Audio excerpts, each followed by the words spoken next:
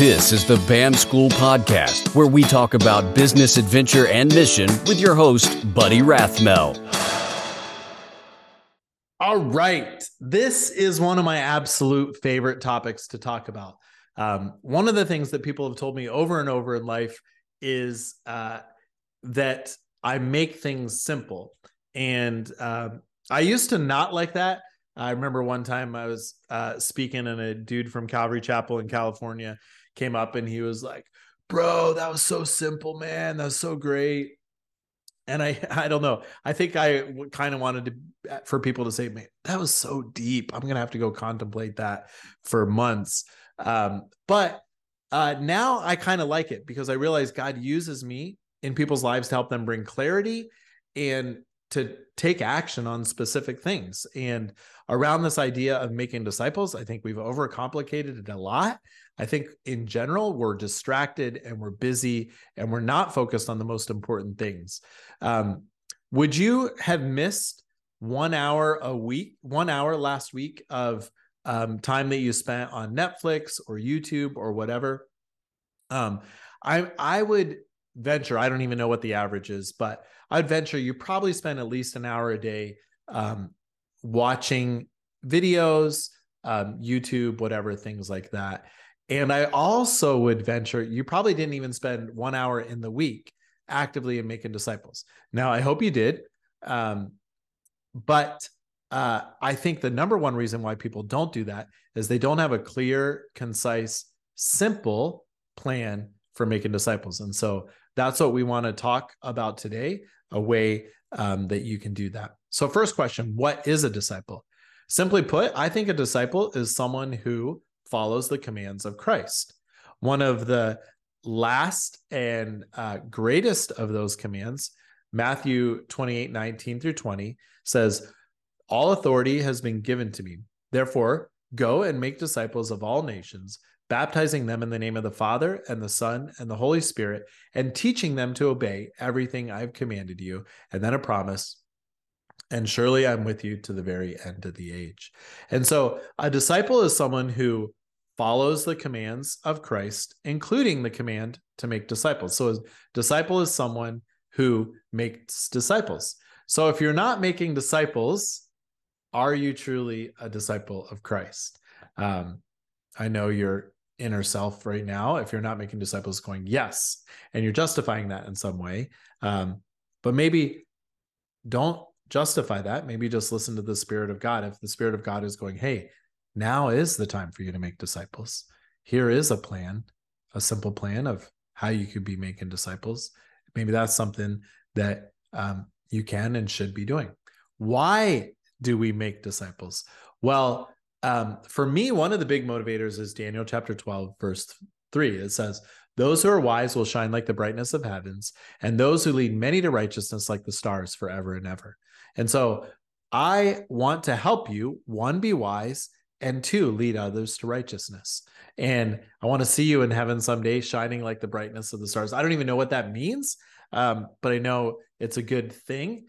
And one of the things I think, I don't know where it comes from, but we kind of feel like heaven is like an all-inclusive resort. Like, oh, if we're in, we're in. And that is not the case at all when you look at scripture. Some are going to get into heaven as one escaping through the flames. You're going to smell the smoke on them and be like, "Man, that guy is the least in heaven, but he's here." You know, the least in heaven, way better than an eternity spent in hell. But why not be great in heaven? Why not pursue the things that God calls us to do? Why not run after God? Why not abide in Christ? And Jesus says when we do that, we will bear fruit, and much fruit that will last through all of eternity. And we know that there's a greater fullness or greater rewards or greater crowns. And so one of the reasons that I want to be making disciples is I think it's one of the best things we can be doing to storing up treasures in heaven. How do you make disciples? I think growing up in a military community, the Navigators had a really big ministry. And so I thought of discipleship as one-on-one discipleship. And then as I got older, I thought, well, the best way to make disciples is like Jesus, get a group of 12 people together and live together for a season. Very good tool for making disciples. But over the last year, in fact, I had a conversation last year where one of my students that I only spent an hour a week with over pizza, maybe an hour and a half. But we went through this big discipleship manual. They weren't digging that. And so we switched to Mag Groups in the spring. And these students, I don't know where the picture of them is, but I'll show you those students later. But one of them, we had breakfast in May, and he said, one, I wouldn't have bought a house while I was still in college if he hadn't told me I could. And he bought with his brother a $670,000 brand new house in Denver, Colorado, that they're house hacking and having other people live there and help pay the mortgage, which one is helping them pay the mortgage, and two is grounds for discipleship. They're meeting regularly, studying the Word of God and having Bible study and fellowship. And he's also involved in his church. And I realized, like, I spent an hour a week with him, and he took away some of these concepts that people that I spent 20 or 30 hours a week with didn't always walk away with. When I was early in my ministry years, I read a book by Greg Ogden, and he talked about the concept of making disciples 2 or 3 at a time.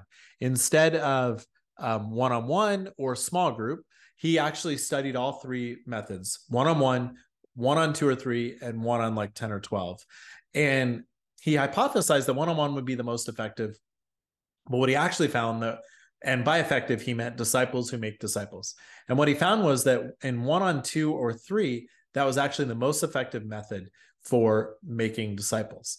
And I just read something recently that said we learn things 5 times faster in a group than we do if we have a one-on-one tutor, which seems weird. Like, it's like, wait, no, tutoring should be the best way to learn. And I don't know the data or where that 5 times faster came from. But I do know in discipleship, and I've thought about this a lot, I think the reason that people are able to take in the things and then go on and reproduce and make disciples is when it's one-on-one, it feels like, well, I need to get all the way up to where this person is. Then I can also bring someone up to my level. But when it's 2 or 3 people meeting around a table and we're peers and it's mutual, there's something different that happens. I remember years ago meeting with 2 guys, over 20 years ago now, Mike and John. And Mike was a young airman. And one day he shared Philippians 2:14, do everything without complaining or arguing. And he talked about how he needed to apply that in his life. And I was like, you know what? I have been complaining about this thing in my life. I don't remember what it was now. But I was like, yeah, that's something I need to work on too. And even though God didn't impress that upon me while we were reading, because you said that, now, like, yeah, that's something I need to apply to my own life. And he came back the next week and he said, that was really cool. Like, I've never had God use me in somebody else's life like that. And he didn't say like, oh, and you're the leader of this group. I was the facilitator of it, the starter of it, but it was mutual. Like, everyone's taking turns leading. And it was really cool. And that was when it kind of hit me, like, because it was a peer thing, he could see God using him in my life. And then Mike and John are learning from one another as well. We're all learning from one another. And so just a really effective kind of format. So Neil Cole came up with this idea. He called it life transformation groups. You'll see, if you Google life transformation church, you'll see a lot of Neil Cole's books and hundreds of churches that use them. I've called it Mag Groups for a long time. You can always download the brochure at maggroups.com or here below. This is the group of students that I met with. Casey in the green is the student that I was talking about. But a lot of these students went on to then do their own Mag Groups. And when COVID hit, they were, meeting with different people virtually. We actually met together for a season virtually. But you can do Mag Groups virtually. I think it's a lot more effective to meet in person. But I want to just go real quick through the Mag Group brochure. 5 elements of this method of making disciples: 1, community; 2, we have accountability with one another; 3, confidentiality. The things said in the group stay in the group. Flexibility, with 2 or 3 people, if someone has a meeting or whatever, you can move it around and change it. If you have 10 people, there's no like changing, to accommodate somebody. And then reproducibility. It's something you can be a part of for a few weeks and go on and do your own. The 3 elements of a MAG group are: sin is confessed and mutual accountability, and we're spurred on towards love and good deeds. So we're going through, on the next page, you'll see these accountability questions on the left there. I'm not going to go through those in detail. You can read those later, but we're keeping each other accountable to things. The second element is we're soaking ourselves in God's word. We're reading 25 to 30 chapters of the Bible a week, and we're reading repetitively. So if we're reading the book of Romans, we might read the first 8 chapters 3 times. Or, we might read the first 4 chapters 6 times that week or something, or 7 times. And we're reading a chunk of scripture, and we're reading it repetitively, allowing the Spirit of God to interact in our own lives with our own heart. And the other thing is, if one person in the group doesn't finish, everyone reads that same passage of scripture again. The third thing is that missing are prayed for specifically and regularly. We're each praying for the missing to come to Christ. Some of the things that people have found effective in doing MAG groups is read to hear from God and apply it to your own life. Don't just read to read. We've all been there, where it's like, in a MAG group, sometimes it's like, I need to read because it's the end of the week. Try to read throughout the week and read to hear from God. A lot of people like to record the things that they've read in a journal. Helps it kind of cement and lock in those things. Set goals for each week. Maybe you read a command of Christ to pray or to give, and you go, what, this is something that needs to change in my life. I need to be praying more. Let me think about how to do that in my life, create that as more of a habit. Think about who you might like to invite into your MAG group. Maybe if you've been meeting for a while, maybe you go, what, let's invite 2 more people and let's multiply this out for next year or something like that. And the last thing is, do a minimum of 5 weeks in a row. If you want to get in shape and you go to the gym for 2 weeks and then you quit, there's going to be 0 change in your life. If you do a MAG group for 2 weeks, not going to be much change in your life. If you go to the gym for 2 years, big change in your life. If you do a MAG group for 2 years, big change in your life, big change in making disciples. So I want to encourage you to stick it out, and with a specific group for at least 5 weeks. Here's the accountability questions. You can read through those. 8 is for your own personal question. A lot of times when I'm meeting with young guys, it's something around health or, fitness. But it could be something that you want to apply, or kids, relationship. What's your own personal accountability question there, along with the other ones designed to have you confess sin and spur one another's on towards love and good deeds. And then the middle part is where we're each writing down the name of somebody to be praying for, to come to Christ. And you can always download these from maggroups.com.